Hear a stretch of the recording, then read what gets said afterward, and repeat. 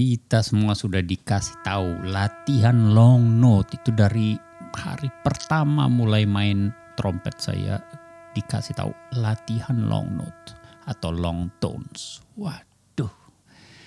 Tapi itu latihan yang paling membosankan ya. Semua murid kalau kita ngobrol latihan long note. Semuanya bilang iya, tapi jarang dilatih kecuali ada gurunya di samping. Nah, kita akan bahas apa keuntungan latihan long notes atau long tones. Halo semuanya, apa kabar? Selamat datang ke ID Brass dan Trumpet Podcast bersama saya Erik Awi. Kita akan berbincang-bincang seputar bermain trompet dan brass pada umumnya. Kita akan mempunyai tips and trik dan juga beberapa tamu untuk berbincang-bincang tentang pengalaman dan apa yang harus dibuat untuk bermain brass di Indonesia. Selamat menikmati. Dari awal kita selalu dikasih tahu kalau kita mau main dengan suara yang baik, suara yang indah, kalau kita mau staminanya naik, macem-macem lah harus latihan long tones. Kita akan berbincang-bincang tentang 10 manfaat utama dari latihan long tones atau long notes.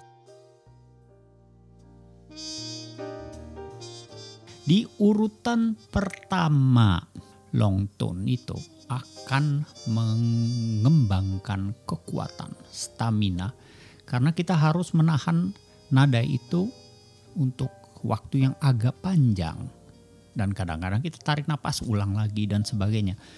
Nah, itu akan membuat embouchure kita jadi lebih kuat karena kita akan mendengar apakah nada-nada kita goyang atau tidak dan posisinya akan lama-lama jadi lebih paten ya.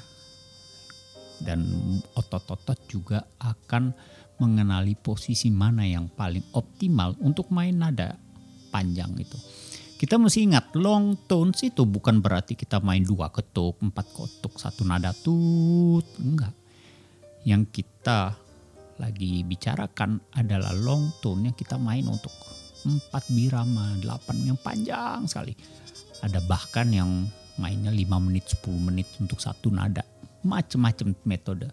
Tapi long tone itu, manfaat pertama long tones akan mengembangkan stamina untuk main alat brass.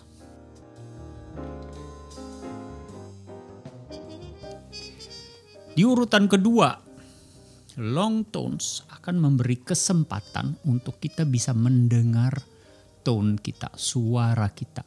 Apakah sudah baik, apakah masih gemetaran, apakah ada kresek-kreseknya.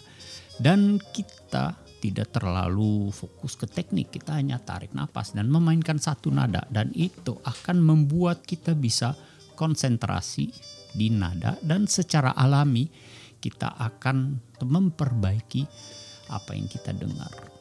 Itu nomor 2. Nomor 3. Long tone itu akan membantu kita untuk bisa menganalisa apakah angin atau air stream sudah baik.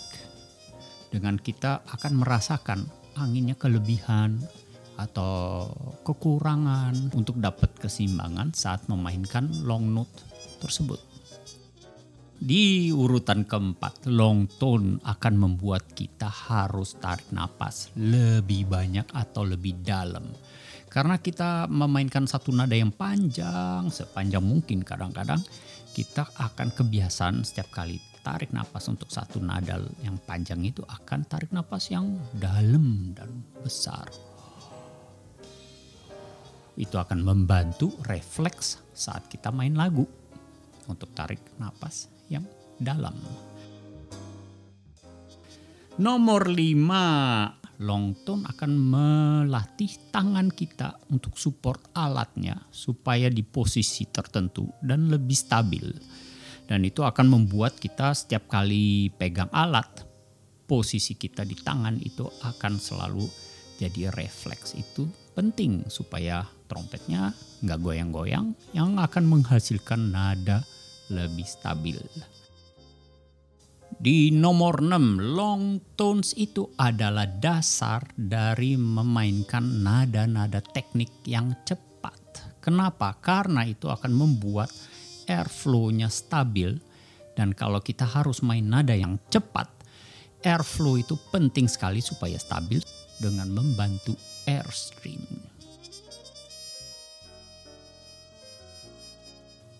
Di nomor 7, kalau kita latihan long tone dengan baik, kita bisa bikin long tone dengan dinamika tertentu. Di piano, mezzo forte atau forte, atau juga crescendo tambah keras, atau juga diminuendo tambah pelan. Dan itu akan melatih cara kita tarik napas dan cara kita tiup untuk mengontrol dinamika kita. Itu penting sekali. Di nomor 8, long tone atau long notes juga bermanfaat sekali kalau kita mau mulai latihan sebagai warm up. Kita nggak perlu terlalu banyak energi dan bibirnya biasanya akan dapat manfaat seperti stretching pelan-pelan, tambah lama tambah bagus. Di urutan ke-9, long tones akan membantu kita latihan vibrato. Karena kita sudah biasa untuk mengendalikan nada supaya tidak goyang, pas kita mau latihan vibrato, kita akan punya kontrol sepenuhnya atas kecepatan dan range vibrato itu, jadi kita bisa mengendalikan dengan baik. Di nomor 10, long tones akan membuat kita main lebih rileks. Semua dasar dari kita main trompet atau alat brass itu berdasarkan long tone. Jadi apapun kita main, kita udah biasa dengan main rileks.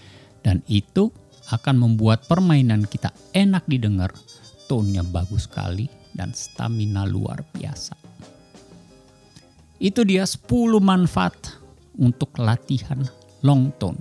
Jadi kalau kita males-males, tinggal ingat aja manfaatnya. Kenapa kita harus latihan long tone. Terima kasih sudah dengar episode ini. Sampai jumpa di episode berikutnya.